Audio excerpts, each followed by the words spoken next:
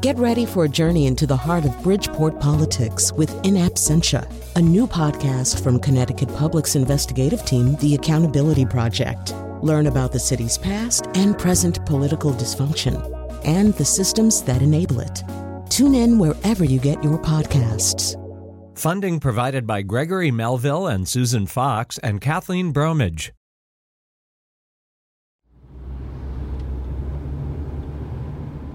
You were supposed to turn left there. That was not the turn. I should be sorry to doubt the word of such a wise and inspired man, but the meaning of your statement, though probably clear to you, is the reverse of clear to me, for you certainly do not mean that I ought to doubt the directions provided for us by the hosts of this barbecue. Directions are a numerous class, and will be found to present great differences. But even admitting that, like the question of whose turn it is to walk the dog, they are opposite as well as different. Should I be worthy of the name of driver or man if in order to avoid this difficulty I were to say, as you are saying of email directions, that there is no difference between one set of instructions and another? You have consulted both a paper map and Siri, raising the question as to whether unities of direction have a real existence, and then how each individual unity, being always the same and retaining a permanent individuality, can be conceived as dispersed and multiplied. Or we could just stop and ask somebody. The barbecue to which we are invited must necessarily happen in a place, and that place cannot be entire and yet divided from itself, which the latter would seem to be the greatest impossibility of all, for how can one and the same thing be at the same time in one and in many things? Mom, Dad, I hate it when you guys argue. When any universal assertion is made about hate, we must question its source. Her hating arises from within the body, but it is not of the body, so paradoxically it must come from without. Ugh, I'm getting out of the car. I suppose you're going to say that was my fault. It was your fault. Jerk. Harpy. See, even Greek philosophers can have regular arguments, which is the topic of today's show. Unless that topic is merely a shadow on a cave wall, and the real topic is over on the food schmooze. Speaking of which, he still uses Plato's recipe for stuffed grape leaves. Colin McEnroe. Right. Today's show is not about Greek philosophy or Greek philosophers who have been invited to barbecues but do not understand the directions. It's not about any of those things. It's about arguing. It's about something that we all do. It's about something that has been something of a foundation on which a lot of Western civilization anyway is built.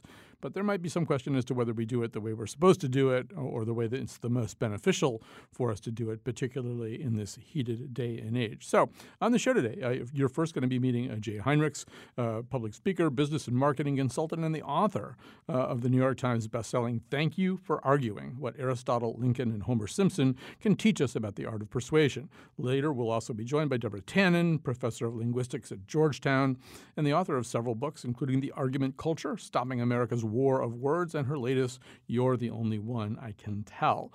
Jay Heinrichs, welcome to our show.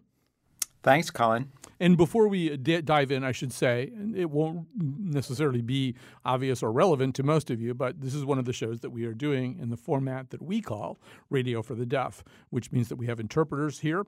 Mary Sue and Sarah are here, both dressed in plum and black, I might add.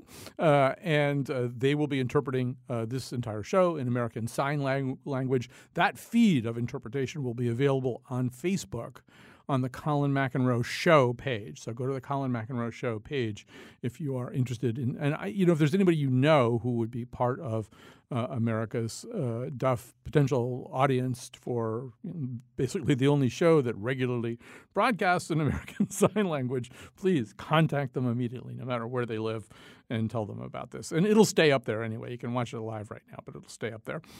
So Jay, let's begin with that whole idea that, for centuries of Western civilization, I would assume anyway, the notion that argument is a healthy thing, a good thing, maybe even a way to acquire truth seemed to be a pretty accepted premise, right? I mean, to what degree are we built on a foundation that includes useful argument?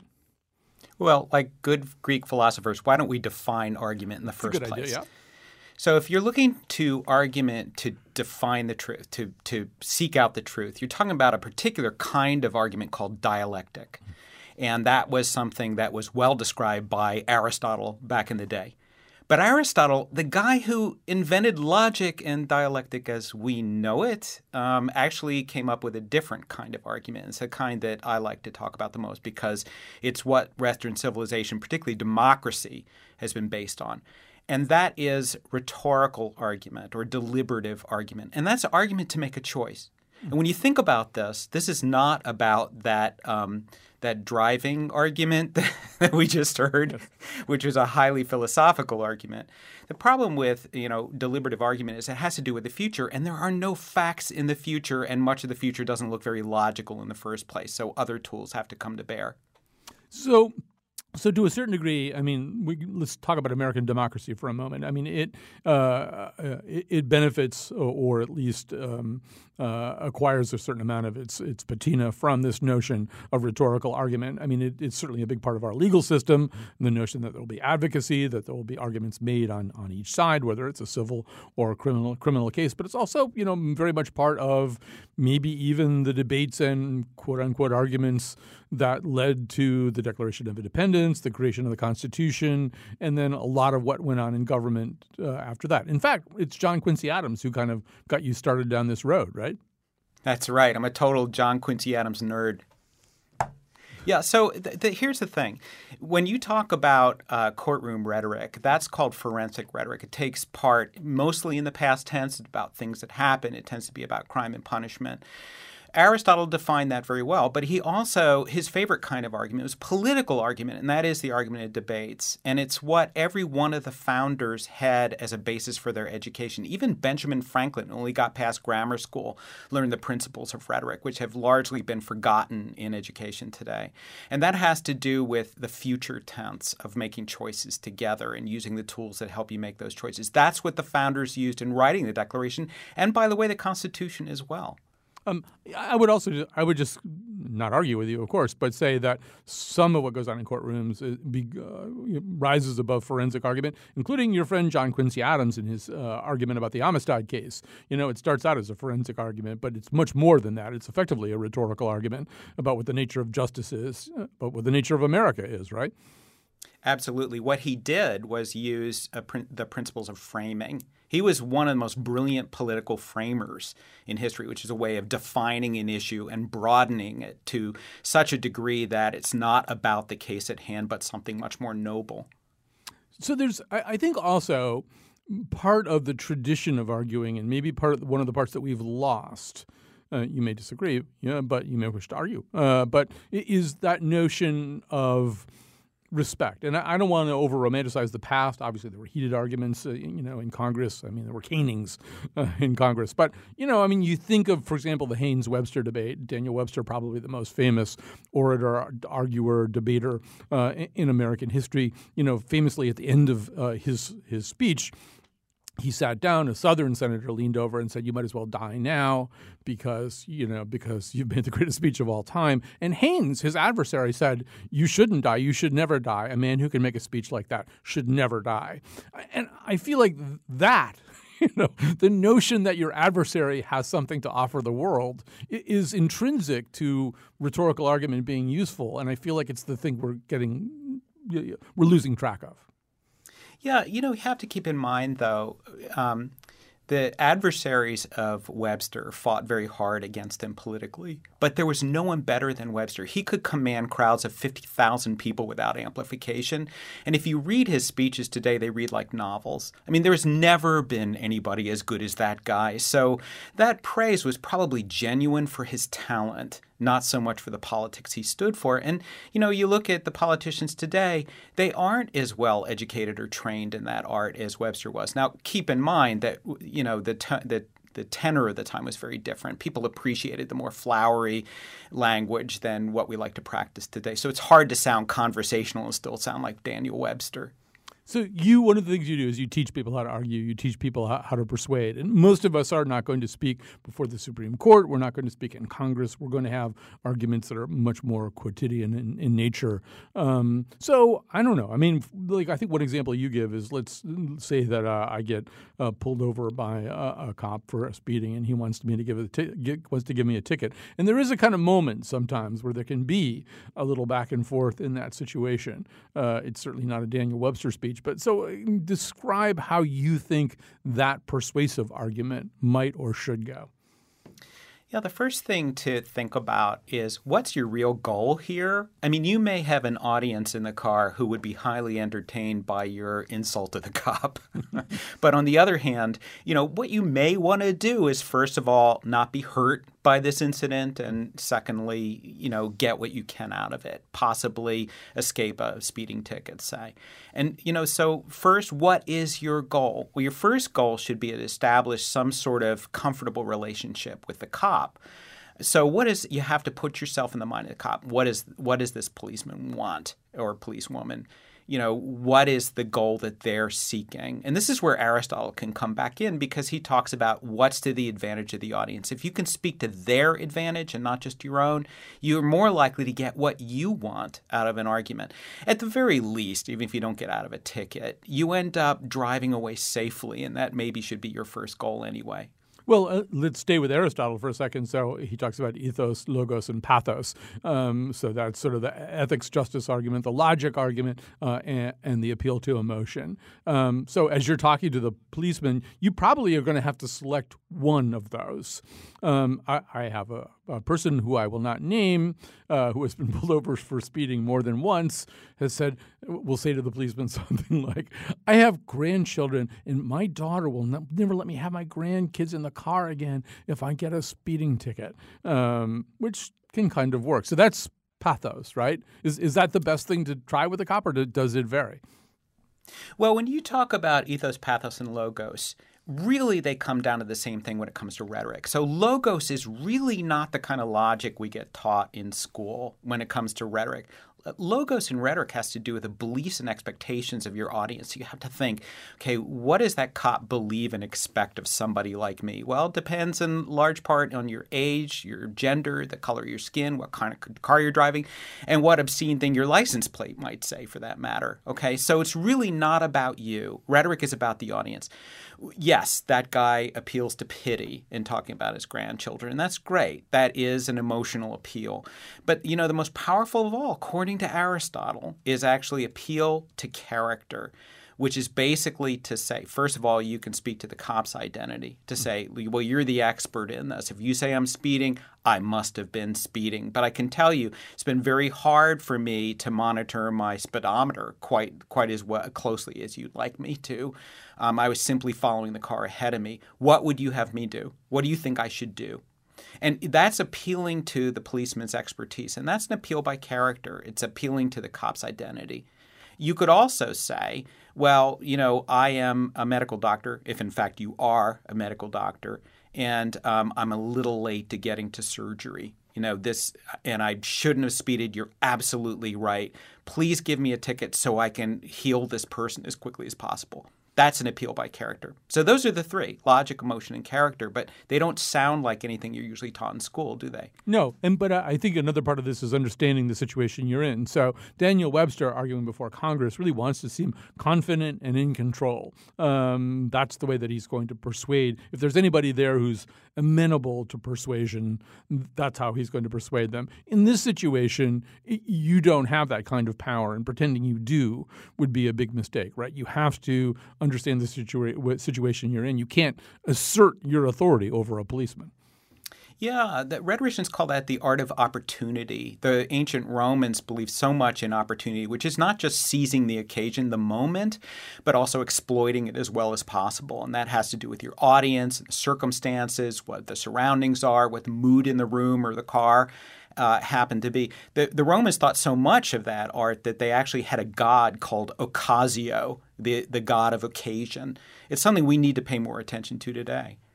I don't know how well this fits any paradigm of argument. I've found that humor is often useful. I actually had a situation where I was stopped by a policeman, and they ask you sometimes where you're headed. And I said, this was true. I said, believe it or not, I'm going to the dentist, and I'm late for my appointment. And if you think about it, speeding to get to the dentist is a pretty weird thing to do. And he started laughing, and I think that may have knocked it down to a warning.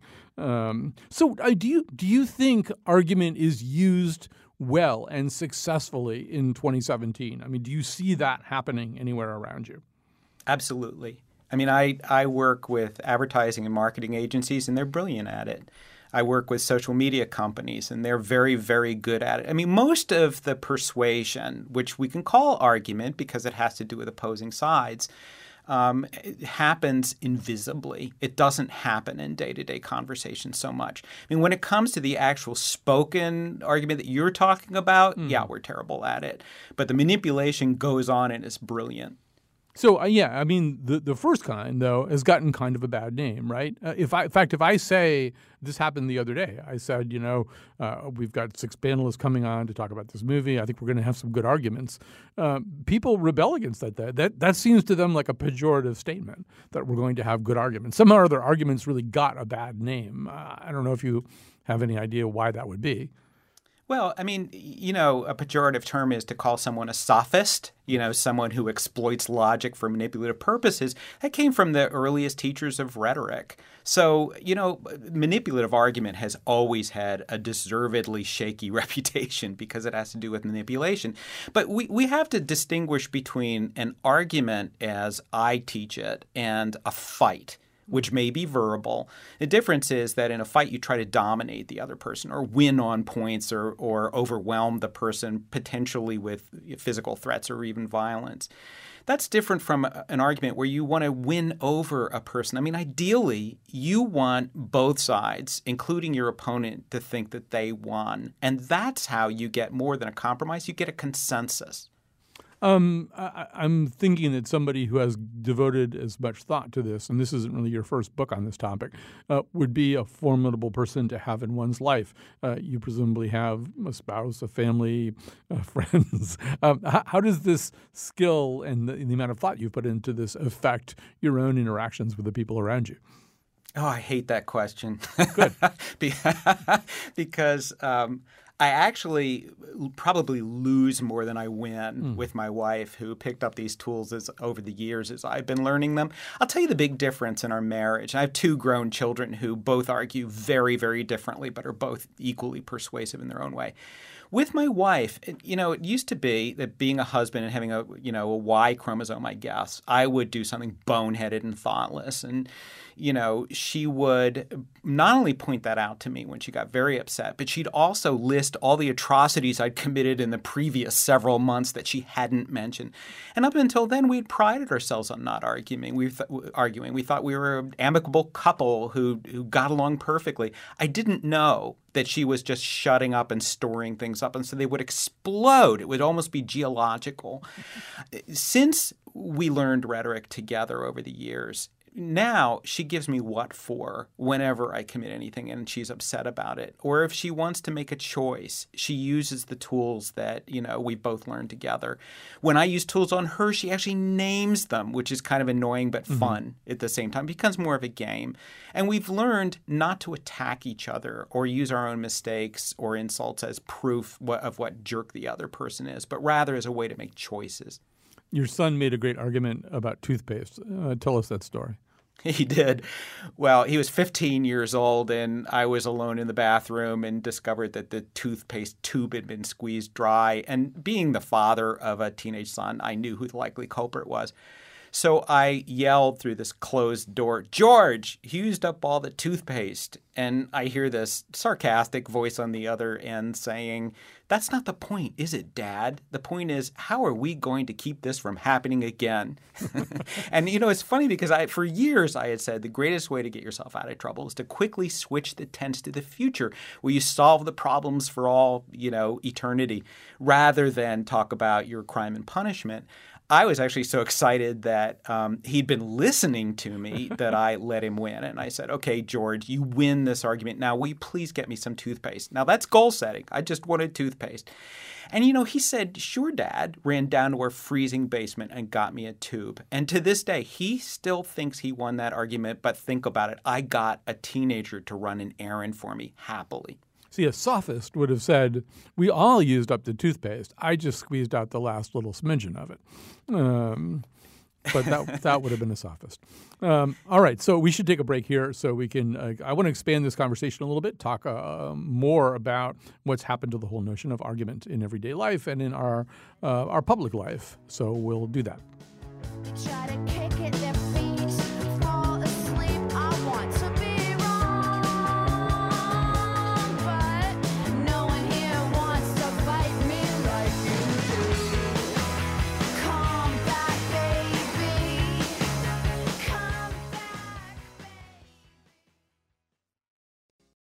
Yes, sir. I'd like to have an argument, please. Certainly, sir. Have you been here before? No, this is my first time. I see. Try Mr. Barnard, room 12. Thank you. What do you want? Well, I was told outside. Don't give me that, you snotty-faced heap of parrot-dropping! What? You vacuous, toffee-nosed, malodorous pervert! Look! I came in here for an argument! Oh, I'm sorry, this is abuse. Yes. Oh, no, you want 12A next door. I see. Yeah. Sorry. Hi. Is this the right room for an argument? I've told you once. No, you haven't. Yes, I have. When? Just now. No, you didn't. Yes, I did. Didn't. I didn't. I'm telling you I did. You did not. I did. No, this isn't an argument. Yes, it is. No, it isn't. It's just contradiction. No, it isn't. Yes, it is. It is not. An argument is a connected series of statements to establish a definite proposition. No, it isn't. Yes, it is. It isn't just contradiction. Argument's an intellectual process. Contradiction is just the automatic gainsaying of anything the other person says. No, it isn't. Yes, it is. Not at all. No, look. Thank you. So that's a little bit of Monty Python's famous argument clinic sketch. We're talking about arguing today. And in fact, Jay Heinrichs, a public speaker and business marketing consultant and the author of Thank You for Arguing, What Aristotle, Lincoln, and Homer Simpson Can Teach Us About the Art of Persuasion, is with us right now. In a few minutes, we will add to the conversation Deborah Tannen, author of many books, including The Argument Culture, Stopping America's War of Words, and her latest, You're the Only One I Can Tell. So some of the first of all, I know from your book that you're quite familiar with the delights of Monty Python, Jay. Some of that sketch, I think, also plays off a British tradition of argument, right? That probably more so than we. For example, if you go online, you can find this fabulous clip of William F. Buckley and James Baldwin arguing in front in front of a British live audience.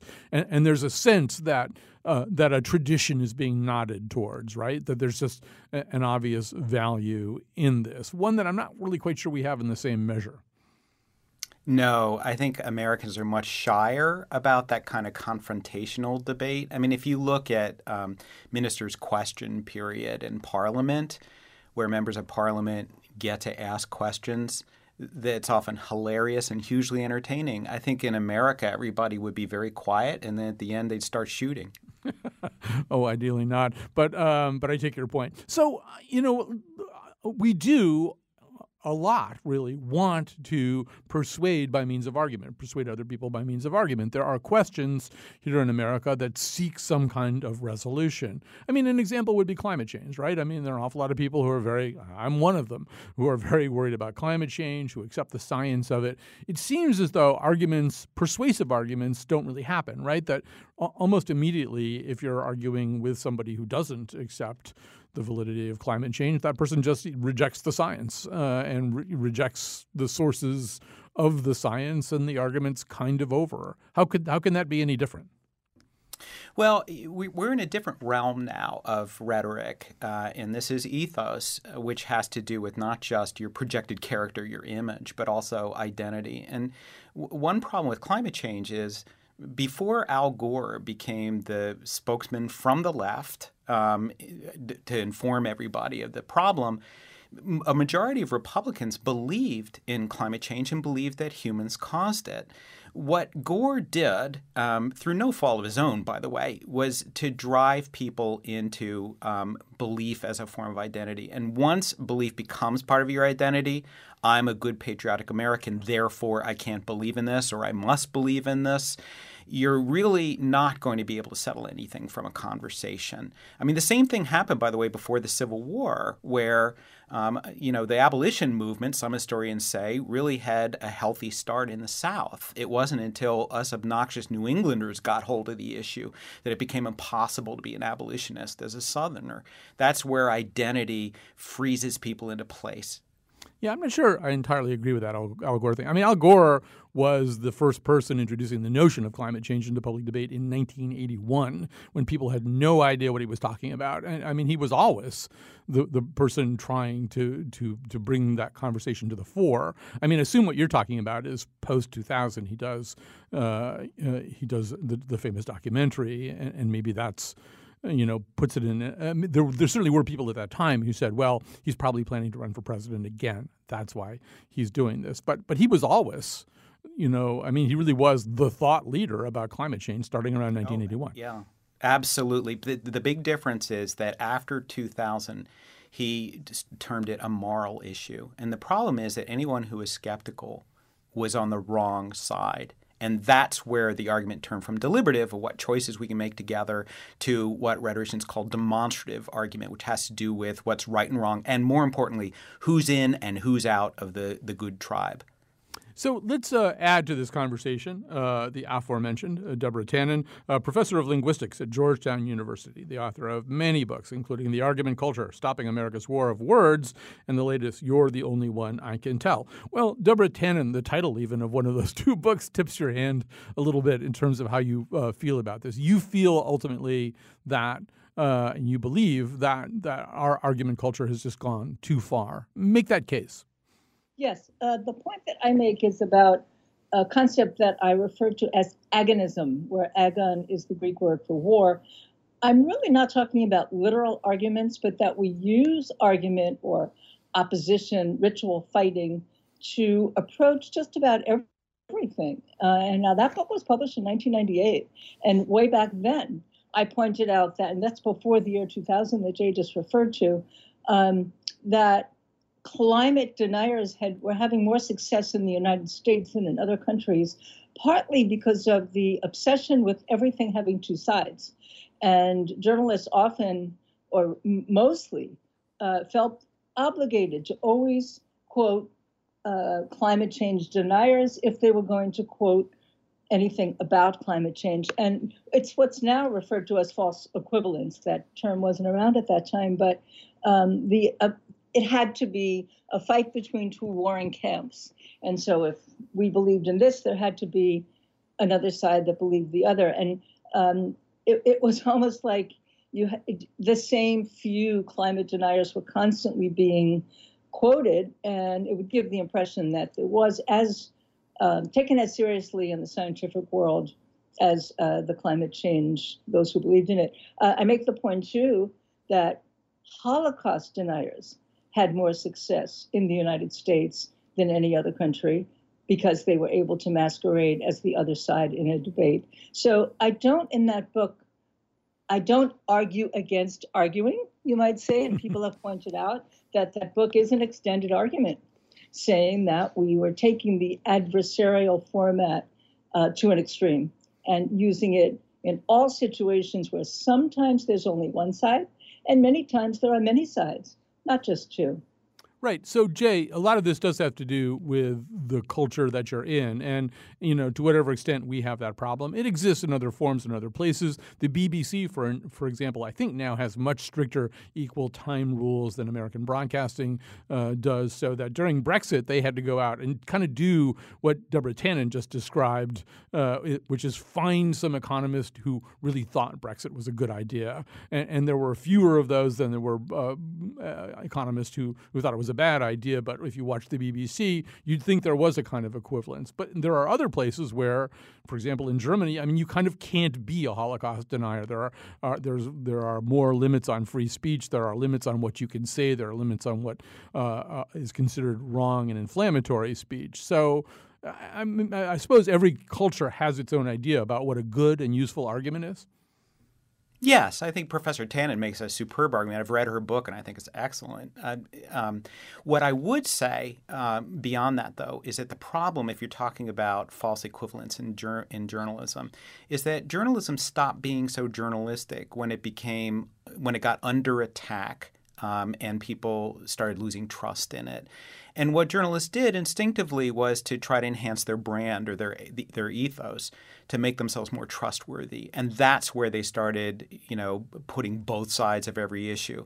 And, I would also agree with Professor Tannen that there was less reporting going on and a whole lot of lazy debate going on with two sides arguing against each other instead of finding out what the situation is. But this is an entirely rhetorical thing here. I don't know that it has to do with a more argumentative culture so much as lazy journalism. Well, Deborah Tannen, some of it also has to do with another of your favorite topics, listening. And it seems to me, I am now going to hold myself out as a moral exemplar in this regard, which is not an argument that I usually make on this show. But I really enjoy a beautifully worded, well thought out argument that's against my own closely held set of beliefs. I mean, I probably enjoy it more about fairly trivial topics.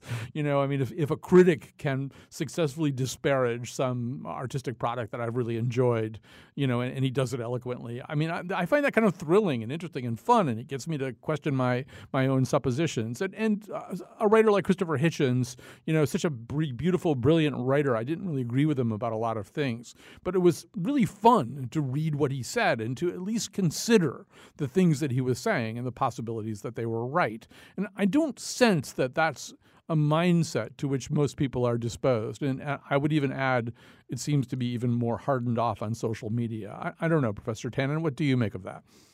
I would not disagree with you at all. What's interesting here to me is cultural differences in the value placed on argument as opposed to, you might say, harmony.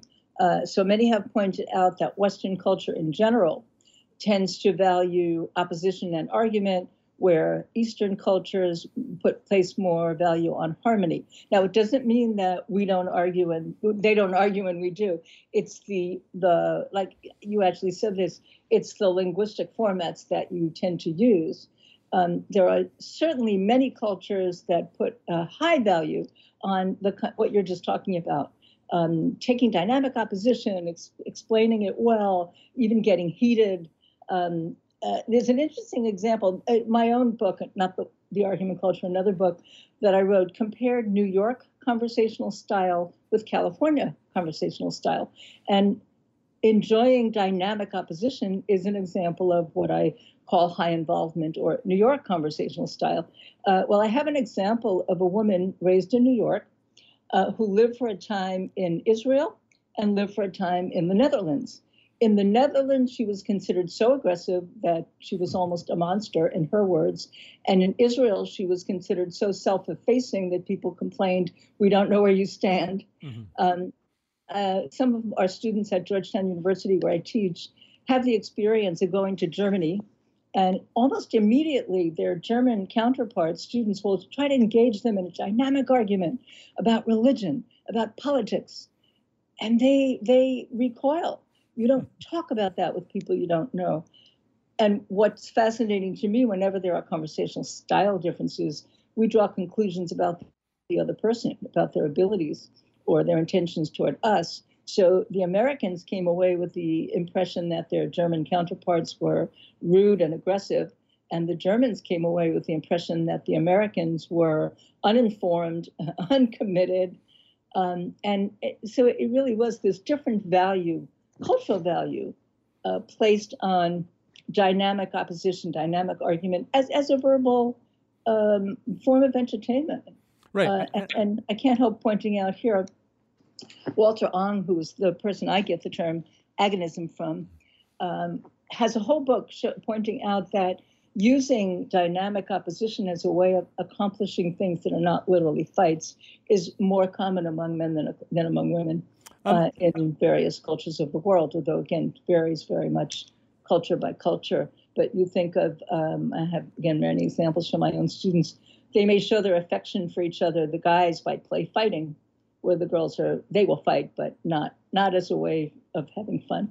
I want to go back to Jay on that for a second because I know it's in his writing. But Deborah Tannen, while you have the floor, it does seem as though if we were to look at some of those cultural differences, even the difference between New York and California, well, California is closer to the East, quote unquote. It is probably more influenced by Eastern philosophy, Eastern religion. And it seems to me that systems where there essentially is a zero-sum overlay, where if you're right and I'm wrong, I'm annihilated. Our argument is going to be regarded as, first of all, more necessarily aggressive and more necessarily threatening, whereas a culture that includes Taoism, Buddhism, philosophies where there's a notion of non-attachment or the possibility that two things might be true at the same time, argument is probably going to be a little bit more contemplative and less threatening. Is that the kind of cultural difference you're talking about? Deborah Tannen? I discussed, sorry. Yeah, go ahead. Yeah, I discussed in the book too. I think it's related to the Westerners being more inclined to think in terms of binaries and dualities. So if you think of our idea of male-female is quite binary. If you think of yin and yang, the yin kind of flows a bit into the yang, and each one has a little circle of the other within it. So it's a less dualistic approach. Jay, as Deborah's talking about that notion of, say, how Germans would perceive this, you write that in Europe, arguing in street-side cafes, that's a bonding experience, right? That's the way you become friends with somebody. Exactly. I learned that the hard way. I had a job where I had clients in Italy who did just the kind of bonding thing that Professor Tannen is talking about. I was horrified. The first time this happened to me was in a very small restaurant where everybody was kind of smiling and nodding at me, and I thought everyone was just making fun of me, and instead they were welcoming me to the fold. Yeah, so the cultural differences are definitely there. I think, though, when we talk about argument, it is true that the very word debate is related to the same root word as battle. So it's clear that the ancients, men for the most part, came up with these devices in the first place as an oppositional approach. Increasingly, what I'm finding, though, among the most persuasive people, and this includes litigation trial attorneys who I teach workshops to, you will find that more and more people try to argue agreeably. That's a term I use, which is, often almost using the improvisational technique of yes and, where you don't push back directly against a point. You simply add to the conversation and gradually steer it around to your point of view. I think that's something we're beginning to see a change in our culture that is hidden in part by what's happening in our politics. All right. That's a perfect segue into a break. And coming out of that break, we will talk about what's happening to our politics with Deborah Tannen and Jay Heinrichs. Stay with us for more conversations about arguments, or maybe it's the reverse. Don't waste my time.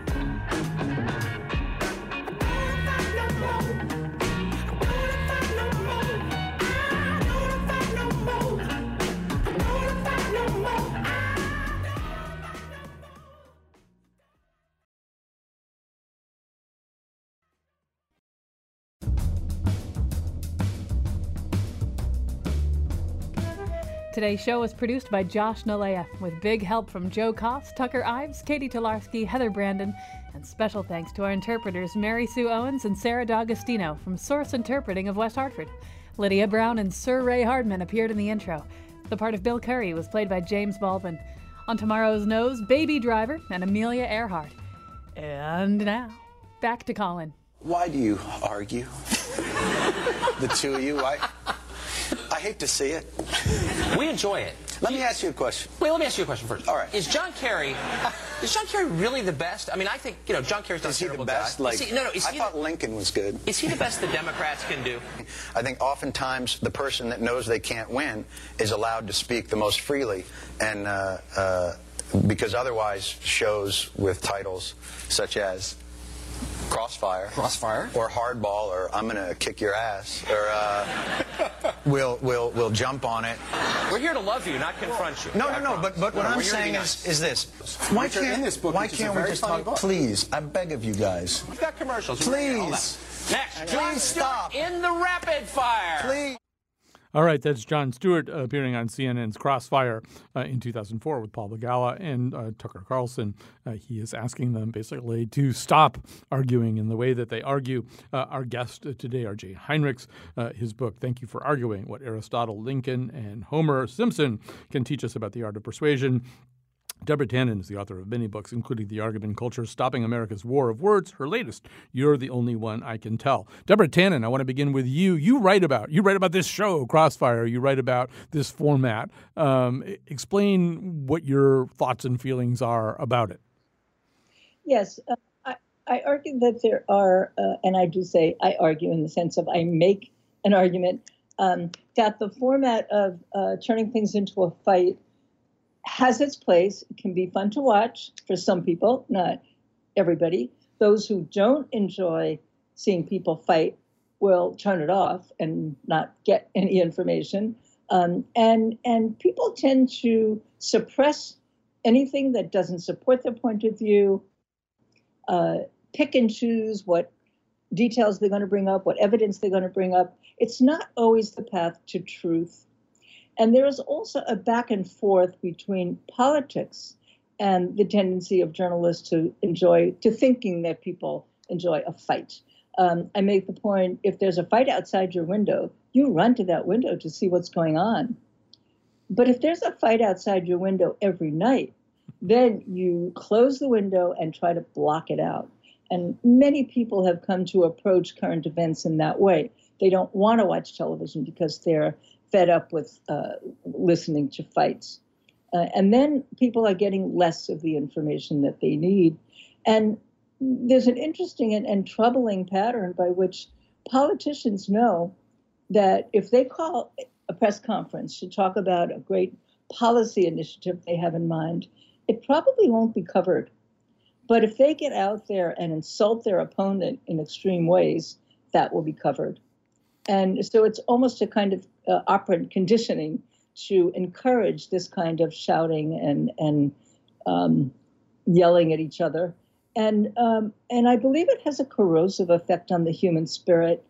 People are getting more oppositional in their private lives as well.